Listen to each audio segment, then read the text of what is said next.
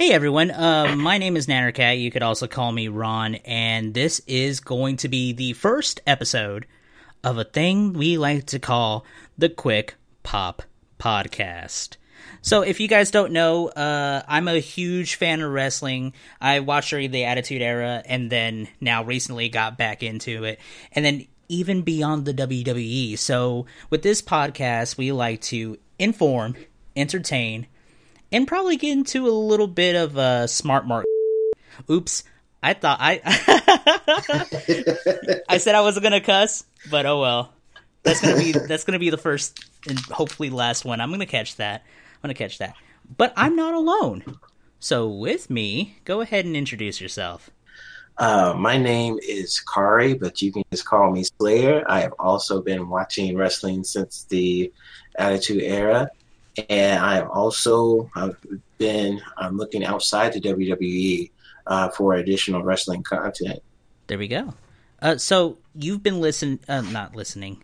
You've been watching since the Attitude Era. You didn't have a part where you just like stopped. Actually, I did. I stopped. I stopped around 2008, 2009, and I actually came back around 2014. So that was like Ruthless Aggression era, about to be the start of PG for WWE. Well, I think it was towards the end of the Ruthless Aggression era, and right when the PG era really just started to kick in full swing. That's when I stopped. Okay. Yeah, for me, I think it was after the Monday Night War, WCW did the whole invasion angle, and then I dropped out from there because suddenly wrestling was not cool. But I came back about 2 years ago, and I don't regret it. In fact, I even went further from the WWE, so now I'm watching New Japan Pro Wrestling, I'm watching Ring of Honor, I watch Pro Guerrilla Wrestling, and now, since the What Culture people, they have their own wrestling federation, I've been watching some of that. I think that's pretty cool. Like, they started just making these YouTube videos, and then here they go, they're able to book Kurt Angle and Alberto Del Rio, El Patron, whatever, in a match that's happening, I think, February 11th, February 12th. Mm-hmm. Yeah, so I think that's pretty cool, pretty rad. Actually, recently they just announced that they booked Rey Mysterio for a match. Did they really? Yes, and in one of their past pay-per-views, they actually had Jim Ross, Gorilla JR, come in and actually do So he color did commentary. Yes, and That's so awesome. I've been following What Culture for a while, and Yeah. like I was right there at the very beginning of WCPW, and I think it's really awesome that there's even another way to where you can go and get involved in pro wrestling. Yeah, it's a good point, especially with What Culture, because they have these top 5, top 10, like those kinds of videos, and they just go off from there. They riff, they have speculations, they have predictions, they even do like reviews and everything on like the shows like Raw, SmackDown. I think they do some reviews on like Ring of Honor or something like that. But the fact that they went from there and then created their own sort of entertainment and getting like big name people. I mean, Kurt Angle. I mean, he's about to go into the Hall of Fame this I year. know. That's so crazy. What if he comes out at the Royal Rumble? I'm all there for it. I'm hoping he comes out. That'd be such an awesome thing. And I would be chanting, "You suck," so loud, but lovingly. Lovingly. it's out of respect. Yeah, I mean, if you're not chanting "You suck" at Kurt Angle, I don't know what you're doing with your life. Oh, absolutely. Because that is that is a term of endearment. Just chanting, "You suck," dun, dun, you suck. So, other than WWE and What Culture Pro Wrestling, have you checked out New Japan by any chance? Oh, absolutely. And I think it's a really good product that people should give a chance and to actually watch. And like they have gone and added English speaking commentators because they're trying to branch out and reach into the American audience. I think people should really check it out. It's, of course, Japanese wrestling is a very different style from what most people will be used to, especially, if you're guys like us that grew up in the Attitude Era, and that's a very different style of wrestling compared to what they do over there in Japan. But it's really, really awesome stuff. I actually spent the 999 yen so I could watch Wrestle Kingdom 11. And then because of that, I started watching all the past Wrestle Kingdoms. I watched the G1 Climax. I watched, The Beginnings in Osaka. Watched New Year's Dash. So I've been trying to take in a whole bunch of New Japan material. That's cool. Some impressive stuff. Like, I think two of my favorites have to be Tetsuya Naito? Yeah. If I remember correctly, did he lose the Intercontinental? Or did he retain the Intercontinental? Like I think he was wrestling Hiroshi Tanahashi. God, man. I can't believe I forgot. But Tetsuya Naito, I guess he's kind of the leader of the Ingobernables de Japón. Mm-hmm. Brilliant stables. So they got like 3 huge stables in Japan. Of course, obviously, you got the Bullet Club, which is that heel stable with Kenny Omega, the Young Bucks, Bad Luck Fale, all of them. And then you have Chaos, which is, I guess, the face stable founded by Shinsuke Nakamura, which, y'all know. So that's headed by Kazuchika Okada, who is the current IWGP heavyweight champion. Very fantastic wrestler, too. Oh, my God. I can't believe he's so young. He is young. How old is he? He's like less than 30, I think. Really? Yeah. And he's basically the John Cena of New Japan. He is the face that runs the place. But then you have that other stable, it's so hard to pronounce it. Los Ingobernables de Japón. It's fantastic. And they've become a really good heel stable as of recent, with Bushi, Evil, Sonata, Naito, the Time Bomb. It was such a good thing. But yeah, a lot of people should be putting New Japan Pro Wrestling on notice, because I'm pretty aware WWE has taken a huge eye at them. Yes, I think what New Japan is doing right now, they're trying to position themselves to compete in the international market, especially after that phenomenal match I'm losing my words. Okada and Omega. Okada and Omega. Yes, like that match was amazing. And I think a lot of people in the wrestling world are starting to, they always taking New Japan seriously, but they're really, really starting to pay attention to them now.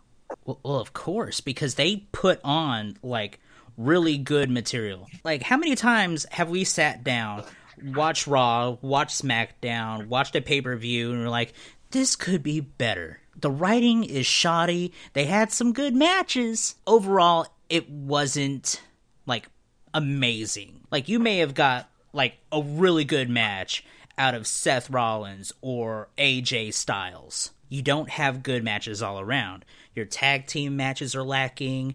Your women's matches, they're a lot better, but the ones that aren't championship material, they're lacking. Some of the singles matches with the mid-carders, they're lacking. It's just the champions are champions. Whereas with New Japan, the champions are champions. The Intercontinental title, champions are champions. Even when it comes to a non-title match, like Cody versus Juice Robinson. Yeah, all the matches matter. Yeah. You don't get that with WWE. Of course, I mean, you have the squash match, which is great and all, but when it's not a squash match, and they're just fighting, and there's no, like, real substance to their storyline, you're left wanting more. And I think that's a problem that's kind of been going. I think that was mainly the reason why I stopped and had my short hiatus from just wrestling content in general, and why I just chose to go away from it.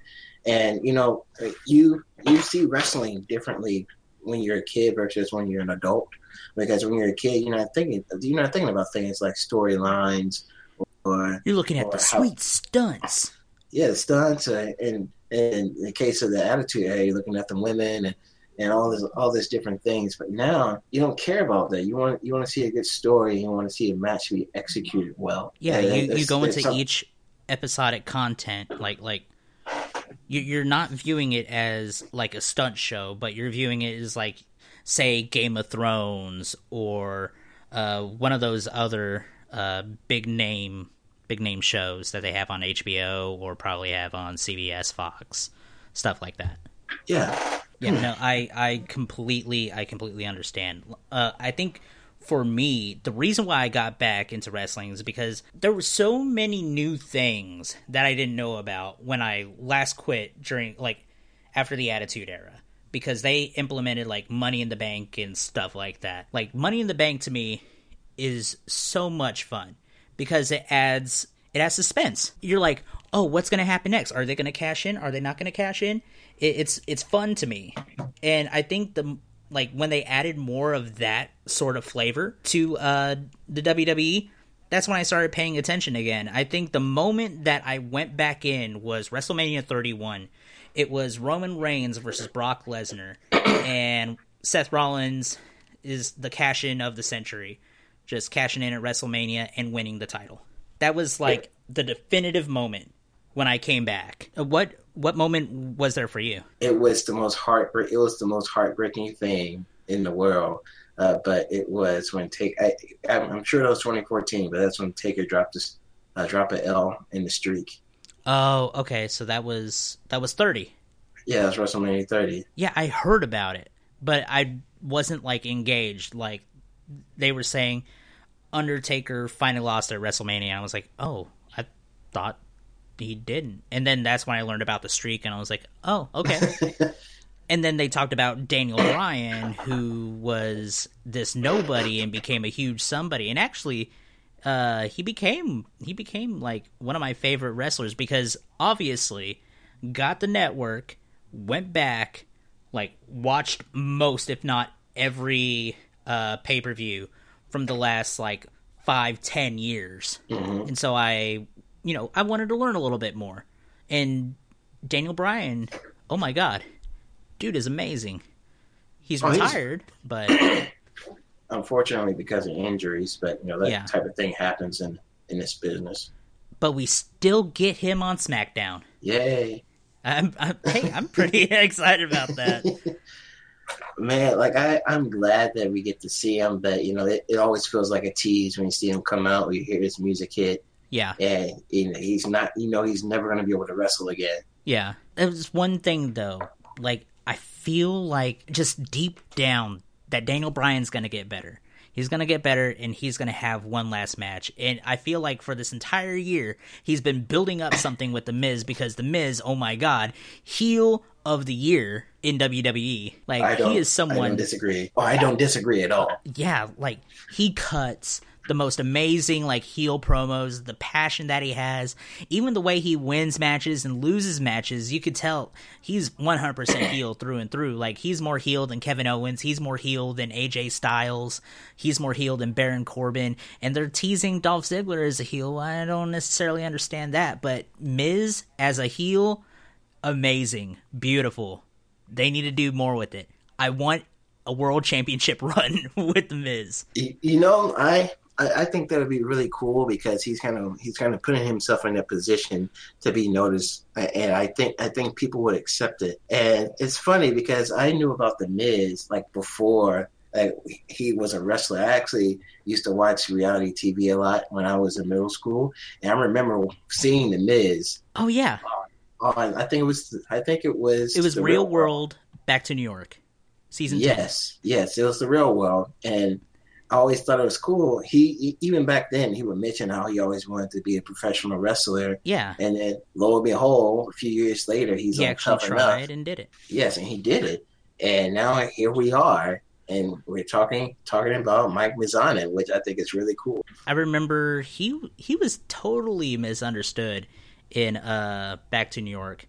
Because, like, he was getting in fights with Coral, Malik, Lori, Rachel. But then he did, like, the offshoots. Did you watch, like, Battle of the Sexes or the Inferno, the Challenges? Dude is athletic. Like, you ever checked any of that out? I actually watched all of those religiously after school, and so like you have no idea how much I was enthralled by reality TV back then. Not so much now, but that was a huge part. And so like I followed Miz for a long time. Yeah. No, he's fantastic. He's wonderful. Like, I like The Miz. Got to check out his championship run, the thing that he did with Cena. Like, he feuded with Cena. That's pretty good, all by itself. And he wasn't buried, because look at him now. Right. But he's, like, he used to rub me the wrong way for, like, all the right reasons. But, well, not... He rubbed me the wrong way for all the wrong reasons, but now he rubs me the right way for all the wrong... Or rubs me the wrong way for all the right reasons. I couldn't get that right. I couldn't get it right. I need to get my stuff together. Well, I think that's a good thing. And honestly, I feel like there needs to be a difference because there you could like you can you can like something that someone does for all the wrong reasons. Meaning, like they can be a really good heel, or you can hate someone who's face because they're not very good. They're not very convincing to being face. Does that make sense? That does make perfect sense. I think that's one thing that we're kind of getting lost in translation. Like, you have AJ Styles, people cheer for him. You have Kevin Owens, people cheer for him. You have Chris Jericho, people cheer for him. But The Miz, wow. People boo him, but they boo him for all the right reasons. It is heat. He is a heat magnet right now. And he just needs to keep it up. He's doing wonderful. Keep doing you, Miz. Oh, absolutely. I don't think we have enough. I don't think we have really true heels anymore. I think there used to be an art to being a really good heel. Example, and I think this is one of the best examples. Oh, it's Triple H, and I absolutely hated Triple H. I hated this man's guts. I hate the earth he walked on, and I thought he was just a terrible guy.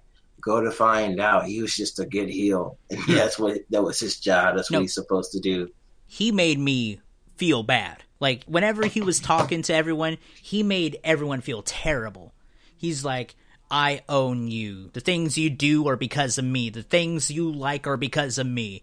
Because I am the game. He was a good heel. Very good heel. Same with The Rock. Whenever, what was it called? Like, Corporate Rock. Where he did the corporate elbow, and he was the corporate champion. That was a good heel run for The Rock. Same with WrestleMania 13, the double turn between Bret Hart going from face to heel and Steve Austin going from heel to face. You don't get many of those. And that's what I'm kind of hoping with WrestleMania 32, hopefully, that we see a double turn, at least with Roman Reigns. They need to realize, give the audience a chance to boo. Give them a chance. Give them a reason to boo. Because they're going to boo him no matter what.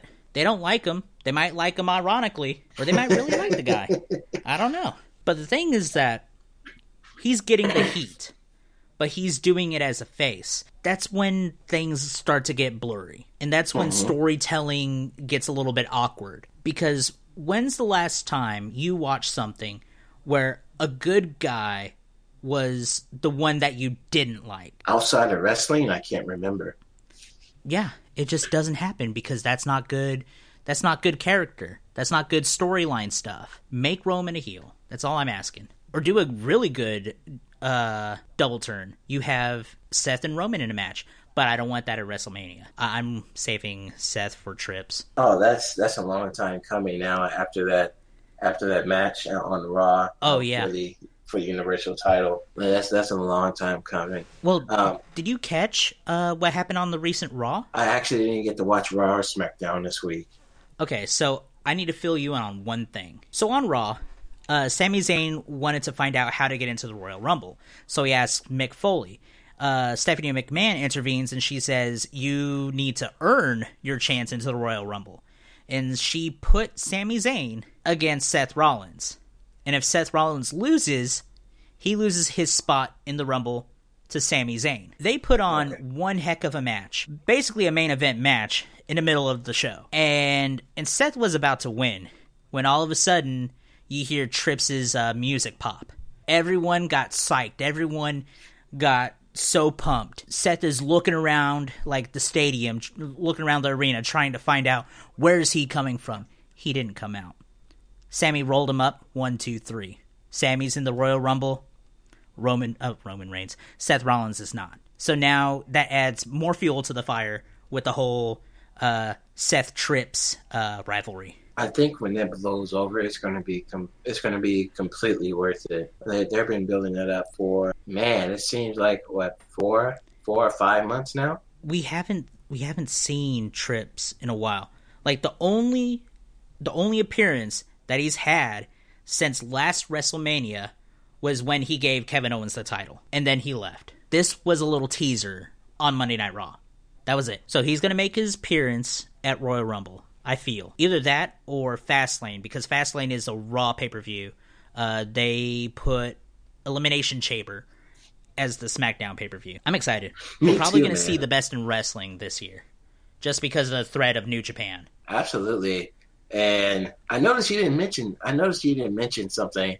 You didn't mention TNA, and you know there are some good things going on in TNA. Very confused about TNA. There are also some things that are not okay and not good, but there is one thing that I think both you and I could definitely agree with. Broken Matt Hardy? Broken Matt Hardy. Absolutely. The best thing in wrestling, story-wise, right now, is Broken Matt Hardy. Brilliant. Oh, man. The broken brilliance. He got a boat, a drone, his baby kid, and his gardener. He got them all over. You can't do that unless you're Dean Ambrose and Mitch the Plant. But I digress. He got a dilapidated boat, Sarsgaard, a drone, Vanguard 1, his son, King Maxwell. Senor Benjamin, his gardener. He got them all over. Best storyline in all of wrestling, in all divisions of wrestling. TNA, Ring of Honor, WWE, New Japan, Broken Matt Hardy, and his broken brilliance. Best thing. I can't begin to describe, how it made me feel when I found out about Broken Matt. Mm-hmm. And it's one of those things because at first when you first see it, obviously, your first reaction would be to laugh. It's like, oh, this is just silly. But when you sit down and just watch the body of work that he's putting together, and you start to realize what he's doing, it's actually extremely intelligent. It's really clever, and we don't have enough of that in wrestling anymore. And it's not only that. That whole storyline, the continuity of that storyline alone speaks volumes. There's so much attention to detail with the Broken Matt Hardy storyline. It's wonderful. Because, with most storylines, you have a couple holes here and there. I feel like there aren't any holes with the Broken Matt Hardy story. And the thing is that he's involved so many other people, like even Brother Nero, Jeff Hardy, involved him. There's no holes. It's all, it's entertainment. That's the magic of it. And that's because he's really dedicated to kayfabe when it comes to this character. So, did you also listen to the Talk is Jericho podcast? Oh, shout out to the Talk is Jericho podcast. No, it's a good podcast. But no, he had a podcast with the character Broken Matt Hardy. Brilliant. I I was laughing the whole time. It was awesome. You don't see enough people uphold kayfabe like that anymore. No, we live in an age where kayfabe is dead. We all know that wrestling is scripted. It's predetermined. Now, before we keep going, just in case there are some people here listening, and they may have not, may not know some of the terms that we're talking about. Do you want to explain kayfabe to the listeners? Nah. I think they'll get it. Understood. Kayfabe is, basically a character. It's creating a world that's not exactly real, and keeping in characters kayfabe. But we live in a world of social media. We live in a world where you get to run into them, and it's just Kayfabe is dead. The only person, other than Broken Matt Hardy, that's trying to keep kayfabe alive, The Undertaker. The Undertaker is the most protected character in wrestling history. And he came from a time where barbers were wrestlers, trash guys were wrestlers, tax men were wrestlers. Giant turkeys. Yeah. A guy named the Boogeyman, wrestler. But The Undertaker is someone that we all got behind. And that's just pretty much it. But honestly, we got to start wrapping this up. So I think for next podcast, I don't know when we're going to record it. I don't know when it's going to get released, but depending on it, we either talk about our, I guess, what we expect out of the Royal Rumble, or I guess the aftermath of the Royal Rumble. All right. That'll be next episode. Okay, just kind of so this is the first episode. Got to get a little bit of get warmed up. Yeah, kind of get into the mood, the gist of things. Mm-hmm. So, this was it. This is a Quick Pop Podcast. You got any parting words? None. Since this is the first time. And there we go. Yeah. None. See you guys later. As Kenny Omega always says, goodbye and good night.